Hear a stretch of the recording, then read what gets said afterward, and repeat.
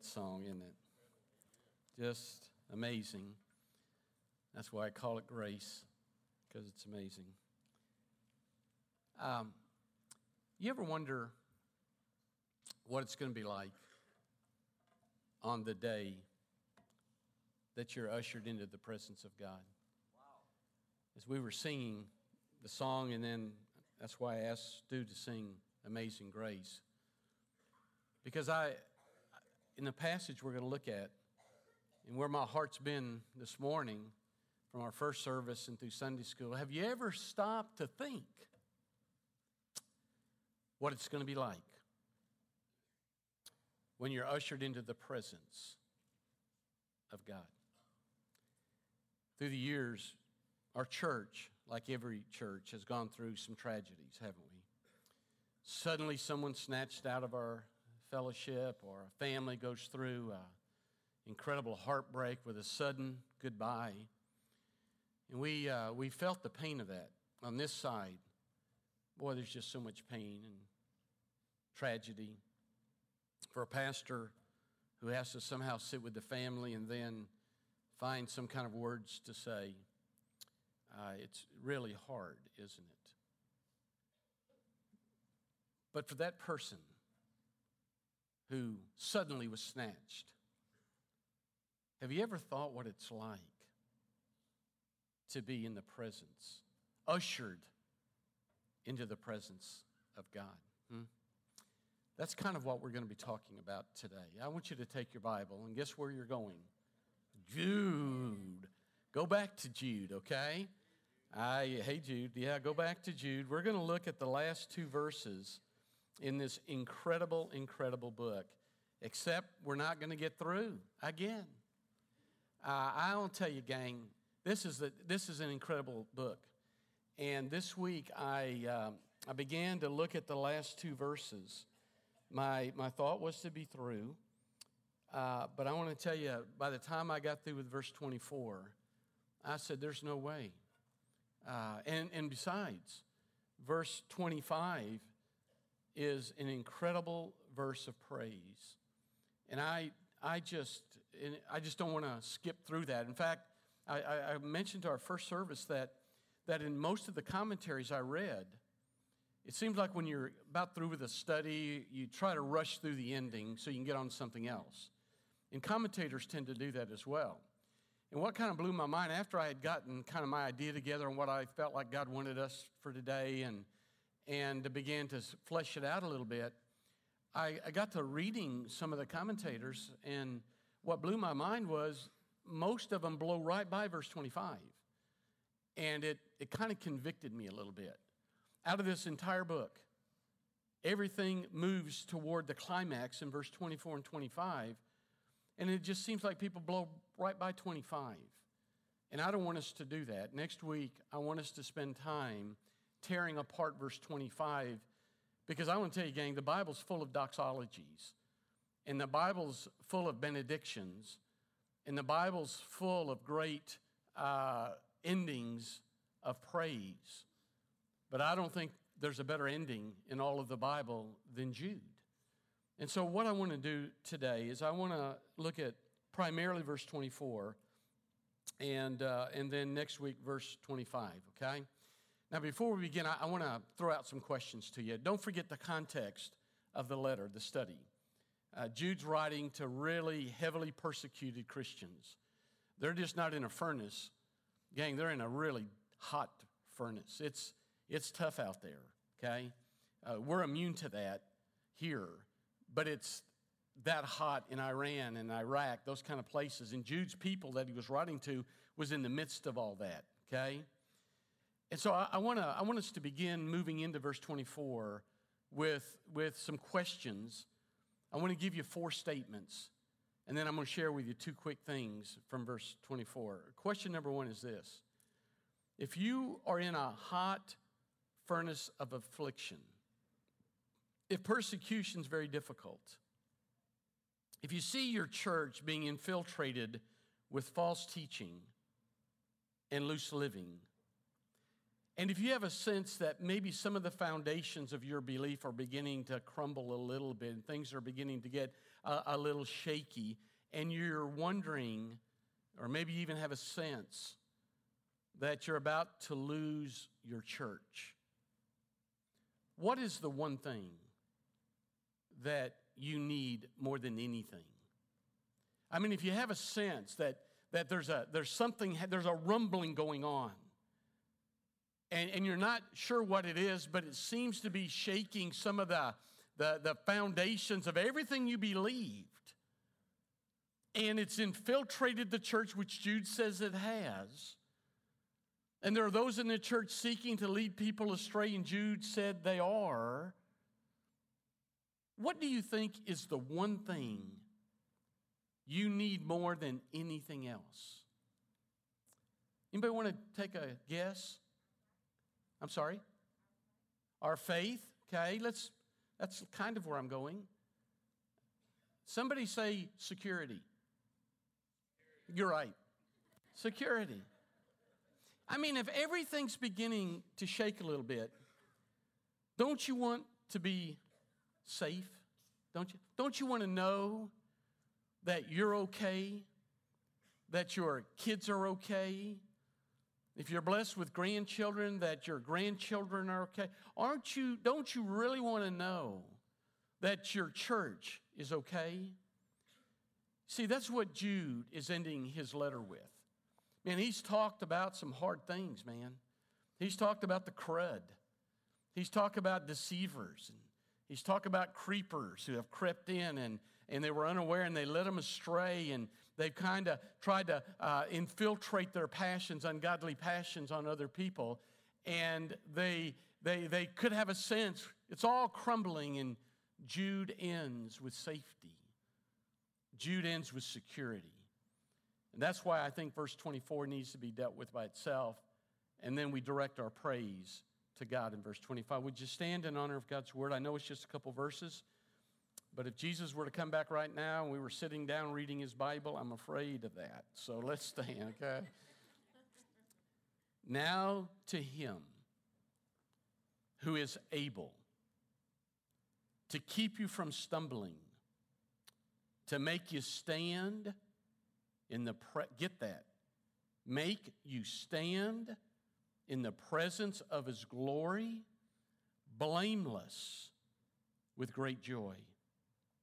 To the only God, our Savior, through Jesus Christ our Lord, be glory, majesty, dominion, and authority before all time and now forever.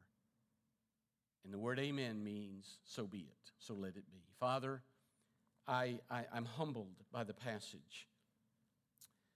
It's an incredible thought for a believer in Jesus Christ in the midst of furnaces of affliction and in a sin-cursed world and our own depravity of our own hearts, to one day stand in the presence of you, a holy, a righteous God, and to stand, Father, to stand blameless with great joy. I don't know that any preacher can do justice to this verse, but God, I'm going to try, because I believe it's a verse that every believer needs to grab hold of and make it their motto until the Lord Jesus Christ comes in his glory. In Christ's name I pray. And all God's people said, amen. Thanks, be seated. Now let me tell you what I want to do. I ask you a few questions, try to set the stage. I want to give you 4 statements. The statements are up on the screen for you. And they're statements I believe that somehow, if you're going to understand the ending of this letter, you're going to have to get your head around, okay? If you can get your head around these 4 statements, then I believe when we tear down verse 24, it'll make some sense to you, okay? Eternal life, by the way, eternal life begins the moment you're saved, not in heaven. Isn't that right? I told our preteens last Wednesday, don't wait to heaven to say eternal life. It begins the moment God saves you right now, okay? Eternal life, which begins the moment is saved, first of all, is about His authority, not our ability. That's why Jude begins with now to Him. And he wants his readers to know that salvation and security is not about anything good in us or our ability to make it happen and to keep it happening. But salvation is up to God. It's His choice to draw us into a relationship with Him. It's not about a decision we make. It's about a response that we make to His decision. Who is it that convicts us of sin? It's God. Who is it that draws us into relationship? It's God. Who is it that regenerates our heart? And who is it that gives us faith? And who is it that gives us repentance? It's God. Again, we just respond to the gracious call of God. It's about His right. It's about His authority. Salvation must be God-centered, not man-centered. And if you've been taught a man-centered salvation by doing your best and living your best, you're never going to understand this verse. Because this verse clearly sets forth the sovereignty and the glory of God. It's about His authority, not your ability. Number two, it's about His mercy, not human merit. When God saves and God secures us, He does it from His perspective, from His tender mercy, in a sense, from His sympathy for caring for us, not in response to anything good He sees in us. Because, beloved, there's nothing good that God could ever see in us. That's what makes verse 24 amazing to me. There's nothing in my life that would make God look at me, that would make God desire to save me. There's nothing there. That's why it's based upon His mercy, not my merit. Number three, eternal life is based upon His declaring you blameless, not faultless. Now grab hold of that, gang.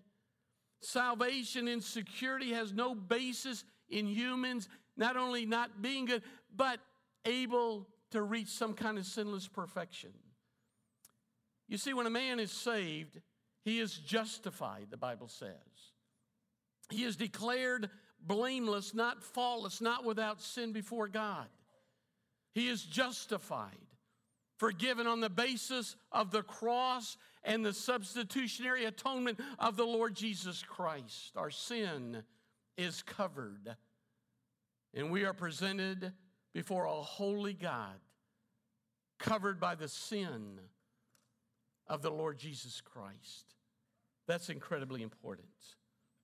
And the fourth statement I want to make to you is this: eternal life is about His glory, not your goodness. Salvation belongs to Him.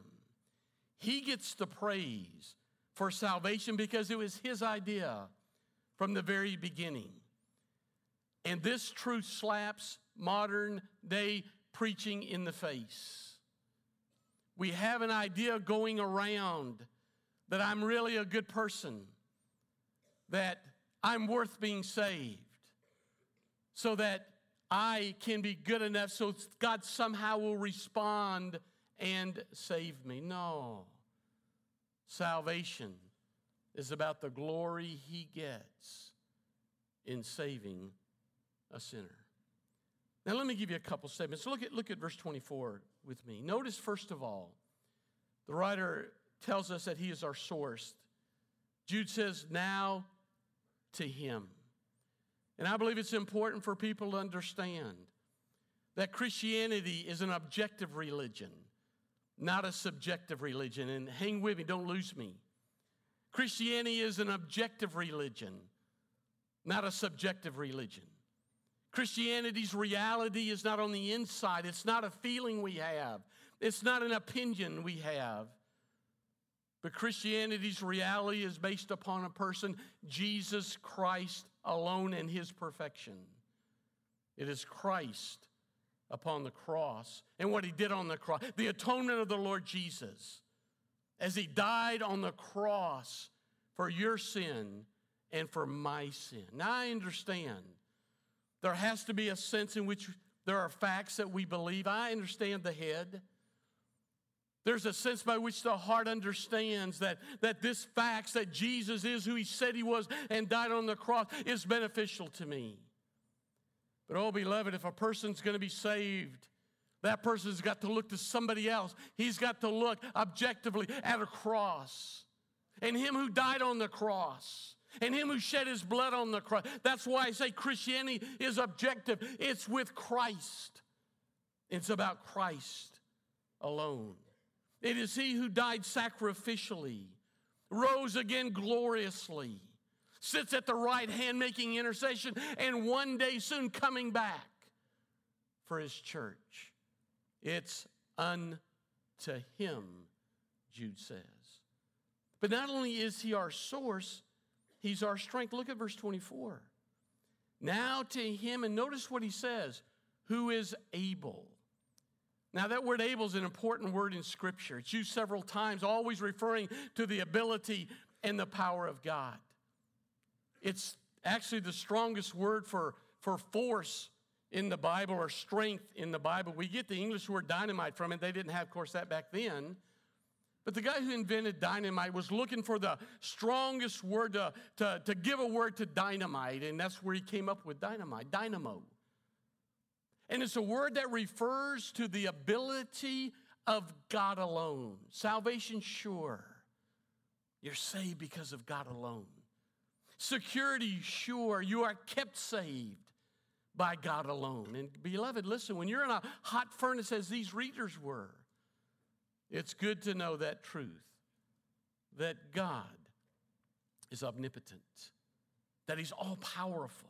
Let me give you some of the flavor of how the word is used. Romans 16:25. God is able to establish you. The word means to build a foundation. God's able to give you a foundation. It's used in 2 Corinthians 9:8. God is able to make all grace abound to you. Ephesians 3:20. God is able to do exceedingly abundantly beyond all that we ask or think. Hebrews 7:25.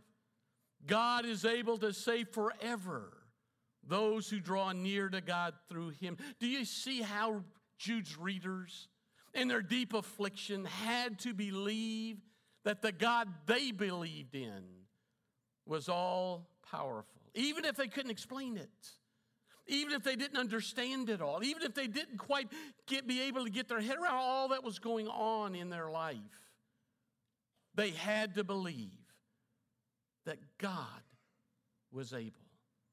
And I want to say to you today, I don't know all that's going on in your life, but you have to believe that God is able to do whatever you need in every situation you find yourself. God is able to save.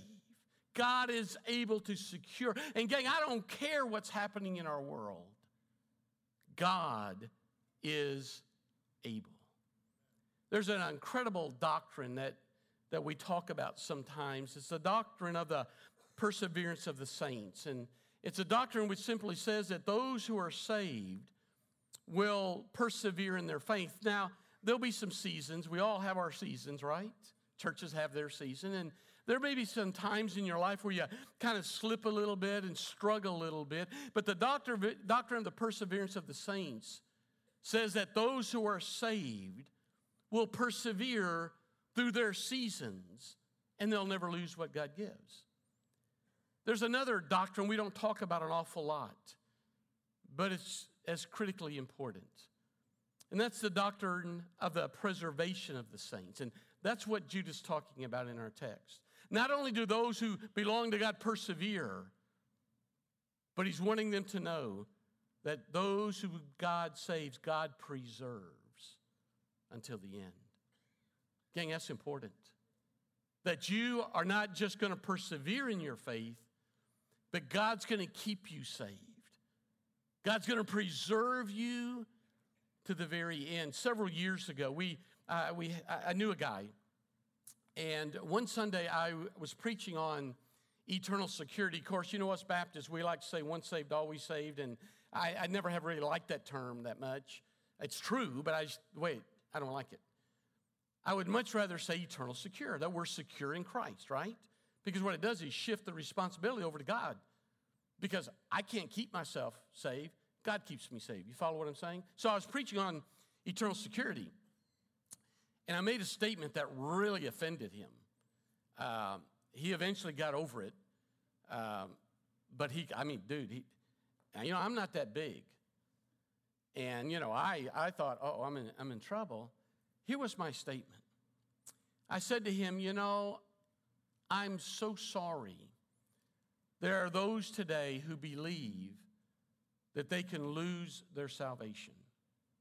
I would hate to live my life thinking that something I said or something I did or something I thought would make me lose my salvation and I'd have to get saved all over again. And in the course of the sermon, I said, the problem with that is there's a lot of times, if that's true, there's a lot of times I'd have to get saved all over again.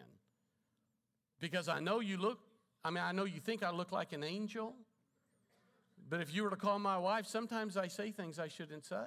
Yeah. Sometimes I do things I shouldn't do. Yeah. Sometimes I think things I shouldn't think. She doesn't know anything about it either, by the way, And so if I'm going to lose what he gives, then I'm going to have to get it all over again. And it's a never-ending cycle. And I'm up and down on a roller coaster. And he got offended. He came from a Pentecostal background. And that's okay. I love him and he loved me. But again, what Jude is saying is that we persevere, but God preserves. And notice how he shakes it out for us. Now to him who is able to do what? Keep you from stumbling. That's an incredible statement. He keeps us from stumbling. He makes us stand in God's presence. You grab it? He keeps us from falling down. He helps us stand up. He keeps us from losing what he alone gives us. And lo and behold, believer, he presents us into the presence of the Father gloriously, blamelessly, based upon Christ's covering of blood with great joy. Now, I want you to do something with me, okay? Close your eyes for just a moment. Just a moment. Don't go to sleep. And I want you to think about your life. But don't think about the good stuff, okay? Think about some of those not so good times, okay? Maybe something you said, or maybe something you did. You got it? Okay, now look at me. If that was presented before God, what do you think the outcome of that would be? I think if God were to judge me based upon what I just grabbed hold of in my head, there was no way that God would allow me into his presence. But do you see what Jude said? He'll keep us from stumbling. We'll never lose it. He'll make us stand in the presence of his glory, blameless with great joy. Here's what I want to leave you with. Regardless of what you've done in the past, regardless of what you said in the past, regardless of what you may have thought in the past, that will never be presented before God. Because when God looks at you, he doesn't see you and he doesn't see your past. He sees the blood and the sacrifice of his son.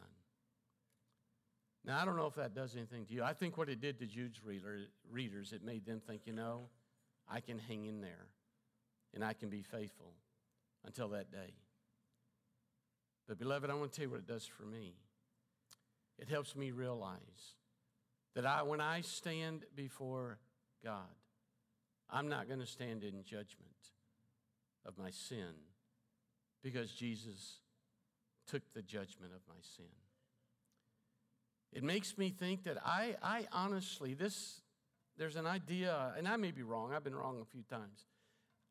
There's this idea that we're going to enter the presence of God cowering and on our bellies crawling in. That's not what Jude says.